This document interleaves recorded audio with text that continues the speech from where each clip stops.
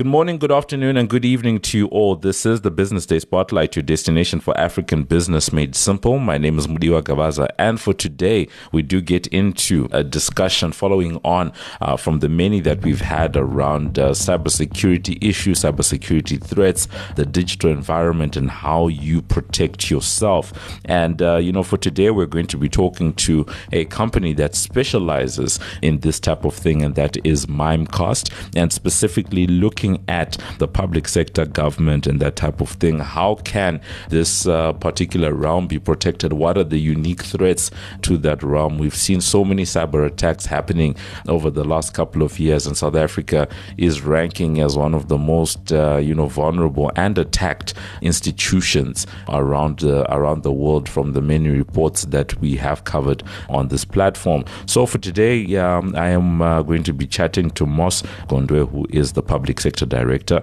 over at Mimecast.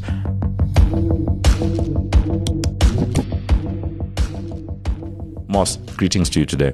Greetings to you, Mudiwa. Thanks so much for inviting me to your show, and greetings to the listeners as well. No, thank you so much for being with us. I think, for most people, especially those that are in corporate South Africa, many people know Mimecast as, being a secure email provider and protecting, those types of environment. But maybe you could just give us a little bit of insight, maybe more specifically around your role over at Mimecast. I think from a Mimecast point of view, we do offer protections to both private sector and public sector. But more importantly, in South Africa, I've been brought in the role of public sector director to try and also pass the message across and make sure that the government, the agencies, departments understand the risk that's posed by this new war that we face with globally. And also to intervene and also have sessions at high level in public sector departments as well to make them aware some of the threats that we're seeing happening on a day-to-day basis and the impact that it can have on the citizen, more especially if we were to be attacked as a country. All right. I think that gives us a little bit of insight from that point of view. And just doing some of the research, I think we alluded to it at the beginning, the fact that, there are all of these reports that show South Africa's vulnerability within the global context. And I see that Interpol's African Cyber Threat Assessment Report for 2021 found that South Africa led the way in all categories of cyber attacks, from digital extortion and online scams to business email compromise attacks, etc. I think for us, the main thing is trying to get into some of the practicalities. We all interact with the government services in one way or another. I'm sure the big ones tend to be your home affairs type of services, transport department, maybe even some of the utilities, municipalities, that type of thing. Where are the threats, right? Is it across the system? Are there specific areas that tend to be targeted? What's happening out there?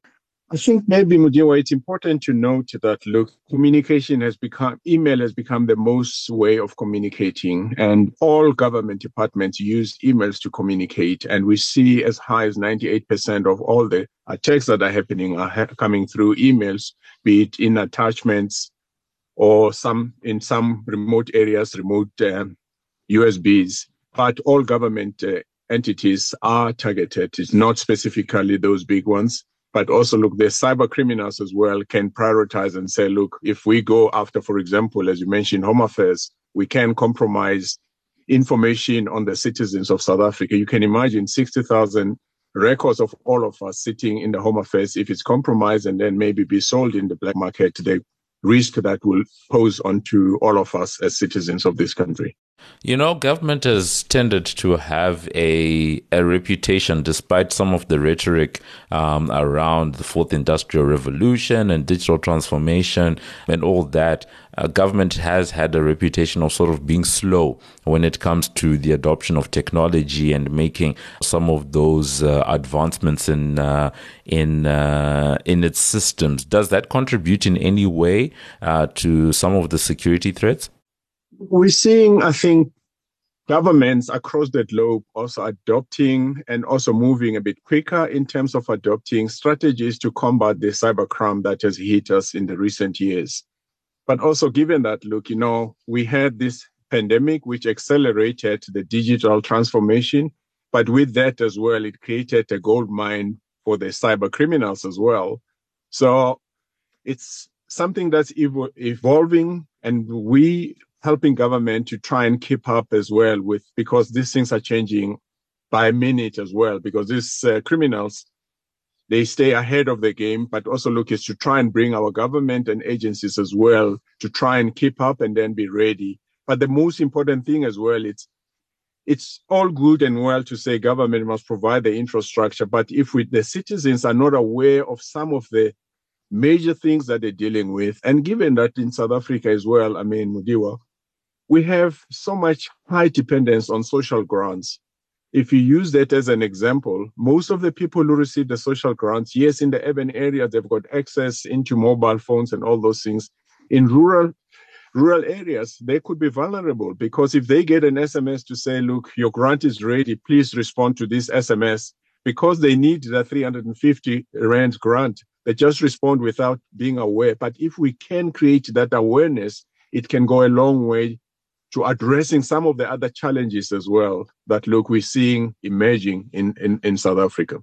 You know, what you're saying is actually quite scary and very important, because I think some of the statistics that I've recently seen, you have 25 or so million people that are on social grants in South Africa, and that's a huge part of the population and a huge point of vulnerability, like you said. And I think one of the themes that you're sort of alluding to is the importance of, I guess, educating the people. And I guess that also then begs the question, we spoke just now about, I guess, the slow pace of governments around the world to adopt some of the technology. But does the technology really matter if the people, like you said, the citizenry, the public sector workers themselves, the individuals continue to be the biggest point of vulnerability?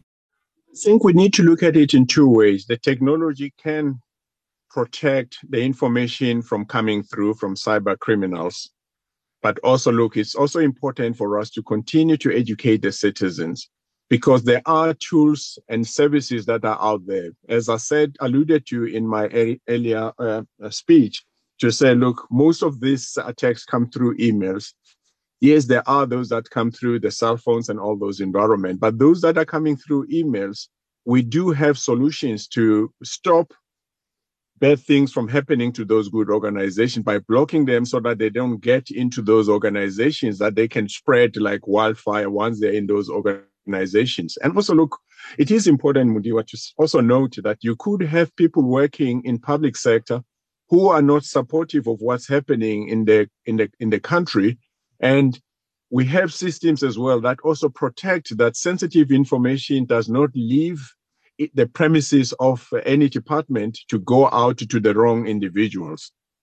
So that in itself as well, it's covering two ways: educating the citizens, making sure that we do have the technical tools to help combat some of those things happening or coming through into our environment and keeping them away.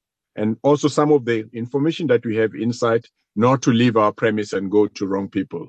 Yeah, no, the education piece and component is certainly important. Like you said, as much as, you can have the advancements, you also need to have people that are aware of what's going on. But Moss, I keep hearing you talking about email compromise and the fact that a lot of attacks are coming through, from emails. Maybe that's something that we can drill down on, very quickly, to say, maybe you could give us some insight. I don't know whether you have any statistics or numbers to help us to, I guess, contextualize the threat that emails as a conduit of attack, how much of it, how big it is in comparison to some of the other, means of attack that are out there.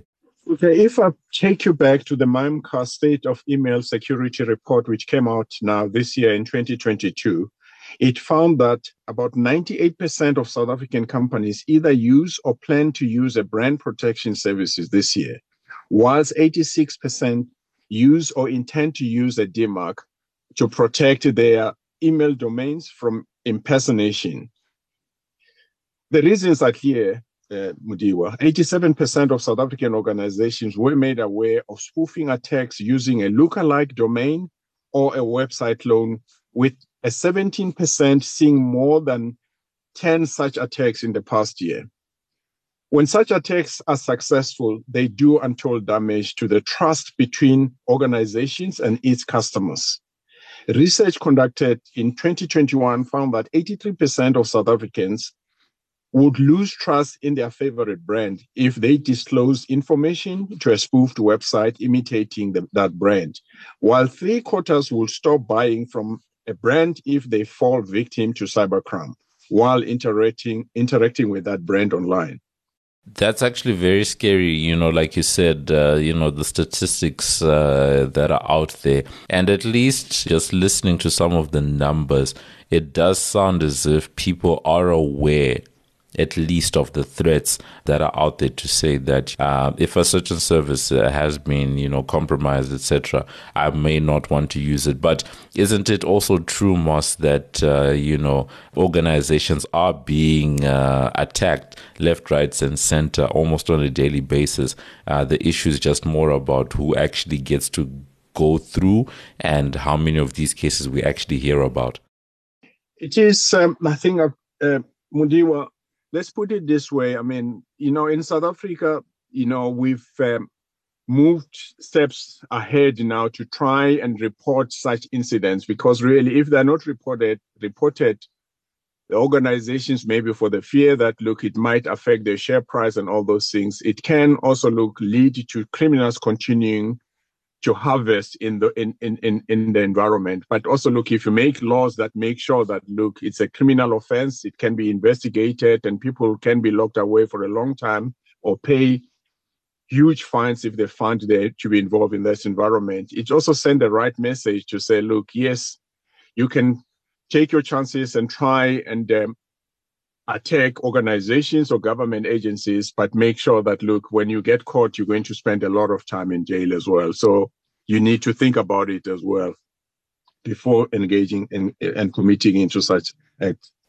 I think you bring up a very interesting point, Moss, because I think when people study all of these cases around cybersecurity, one of the big things that does come out, especially in the private sector, is that for many years, organizations have been getting attacked. It's just that, no one was willing to talk about it for the reasons that you've just stated, whether it's the reputation, share price, all of that. Thankfully, the likes of POPI and, some of the new measures and regulations, do compel disclosure of some of these things. On the government side of things, how are the attitudes in terms of actually disclosing and talking about these things whenever it does happen? Look, I mean, it has become mandatory now that, look, any government department that gets attacked needs to report such, because the big benefit of that is other departments can benefit and also do something to prevent such occurrences of this environment as well. And also, look, there is an act that has just been approved as well to criminalize any act people who are involved in these cyber crimes. So that in itself shows that government is taking cyber crime seriously. I mean, it was spoken about the previous Minister of Defense in 2018. She did indicate to say there is a need to collaborate to address the challenges that are posed by the cyber attacks in South Africa. And as late as 2019 as well, the Deputy Minister of Communication, Ms. Pinky Kekana, also alluded to the point that there is a need to collaborate between public sector and private sector as well in order to address these things, because they are not only going to be unique into private sector, but they cut across both public sector and private sector.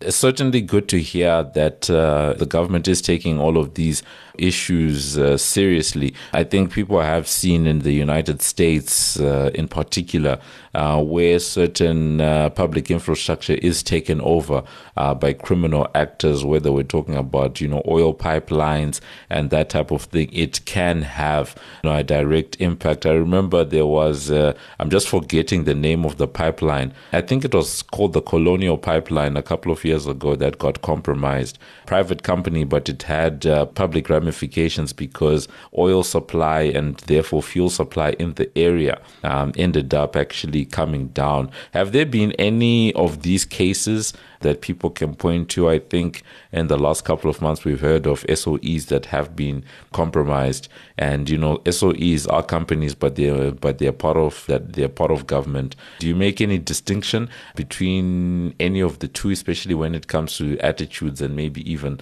levels of seriousness when you're talking about cyber threats and attacks? Look, I mean, let me respond this way, Mudiwa, to say over the past few years, the country has been grabbed with successive high-profile cyber attacks on key government institutions, state-owned enterprises, high-ranking government officials, including the Department of Home Affairs, South African Space Agency, and even the presidency itself was attacked by this cyber crime incident. So this also if you cast back to the US as well, that's why, I mean, cyber criminal has been elevated to the same state as, what do you call it, terrorism. So it just goes to show governments across the globe, they're taking cyber act and cyber security that's serious to equate it to the terrorism. As we're rounding up this discussion then, Moss, one of the big things that happens in where government is concerned, and people always talk about it, is procurement practices. But people always talk about procurement practices in government in relation to dodgy dealings, corruption, state capture, all of that stuff. But approaching procurement from a digital security point of view, are there any issues, that maybe people can flag? I think about maybe the reliance on certain vendors or certain products. The whole of government, from beginning to end, all departments are using maybe one type of email server, and that email server gets attacked. That compromises everything from from A to Z. Any thoughts, just around procurement practices and just protecting government from that point of view? Yeah, look, if you look at it this way, I mean, we've got the South African government has adopted Microsoft as the communication tool. So having adopted that, it does not necessarily mean you've got 100% protection. That's why you need an additional layer of security. Let me explain it to you this way. For example, we all pay taxes, and then the police are out there to try and protect us. But the reason why we've got the arms response companies that protect our homes is because there is a need, and there's a feeling as well to say, look, the current services that are being provided by the security agencies in the country may not necessarily be adequate. So individuals have taken protection to protect themselves with an extra layer. The same thing should apply in business, in public sector as well. You can't be reliant on one vendor or OEM to provide you everything, because they cannot be expertise in all the three areas. They may have a certain level of expertise in protecting you, but you certainly still need the second layer or the third layer of protection to make sure that nothing happens in your environment to stay secured. That's certainly a good way for us, to come to the end of this discussion. Perhaps as a quick follow-up, to what you've said, some of the easy tips that you can give to people. I'm just circling back to the issue of email that you spoke about earlier on. We might be speaking to people that are working in government, or maybe even just ordinary South Africans that are interacting with government departments, or think that they are interacting with government departments. Any quick tips before we let you go, Moss? Thanks so much, Mudiwa. I think the biggest tip that we need to give to our people is to use an example, take people back. Remember when our streets were so filthy, you couldn't just, even if dustbins were there, people were not throwing their litter into the dustbin. We came up with a campaign, because we're very good as a country. We came up with a campaign to throw it, the ZB can, to throw it in the can, and it works so well. But the same thing as well, if government agencies or the citizens as well can adopt, if they become aware of some of the scamming, to try and spread the news around, but also create awareness on television, speak about it, on the billboard, speak about, don't open something that you don't expect.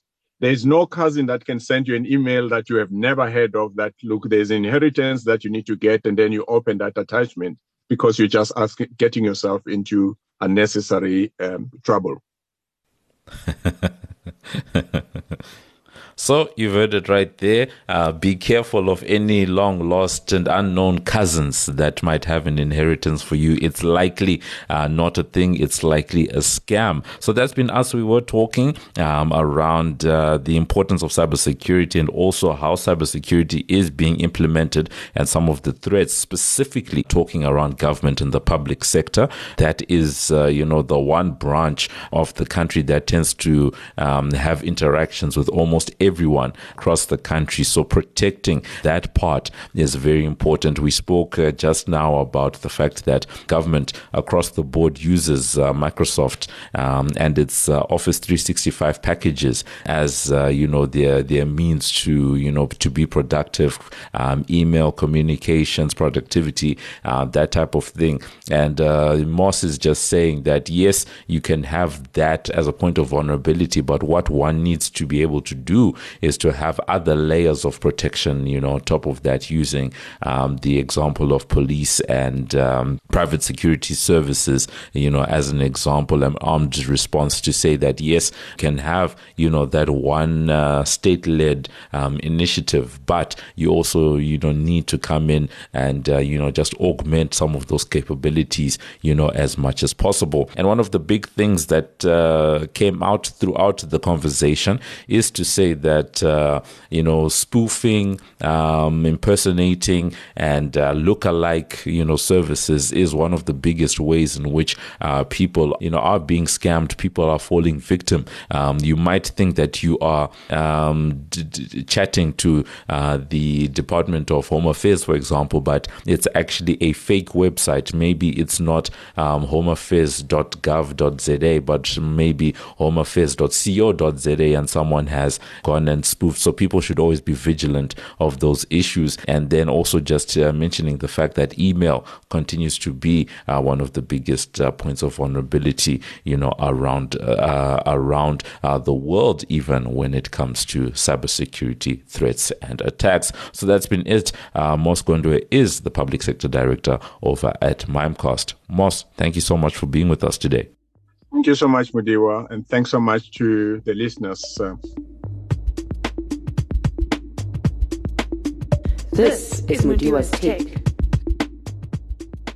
Really great conversation there with Moss, just around what's going on in the public sector and some of the threats that are being faced. And it's a very important discussion because we always tend to look at these conversations from a private company perspective. And, especially because so many people deal with institutions such as your banks, etc. Those tend to be the ones that are receiving a lot of high profile attention whenever they do get attacked. But government, very important. And, the slow pace of governments to change around the world has contributed in some way to all this. So it's always great to hear someone like Moss actually saying that there is a move, to quicker responses and faster implementation of some of the new technologies, which add a layer of protection to those government systems. But like with anything else, one of the things that always keeps coming up in these conversations is to say that it is the individuals, the people in the system that tend to be the biggest point of vulnerability, because it's one thing to get a fake email, fake SMS, or whatever it is, and quite another to not be aware that you are being scammed, spoofed, etc. So the awareness is very important. Driving those public awareness campaigns is likely going to be a big tool that people need to have. I think at this point, at school level, people might as well, because we've always been advocating for lessons in computers, computer science, coding, all of that. It only makes sense. I'm sure that it is happening, but it only makes sense that all of these issues around digital security be discussed in your schools going forward, just so that you have a generation of people that already understand inherently what all the dangers and threats are going forward.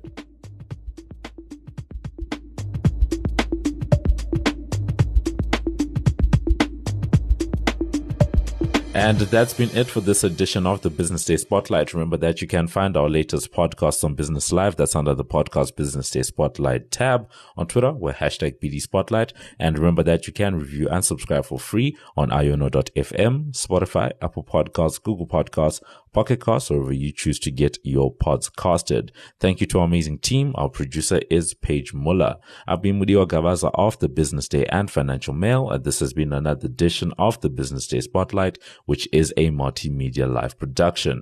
So from myself and the rest of the team, it is good evening, good afternoon, and good morning.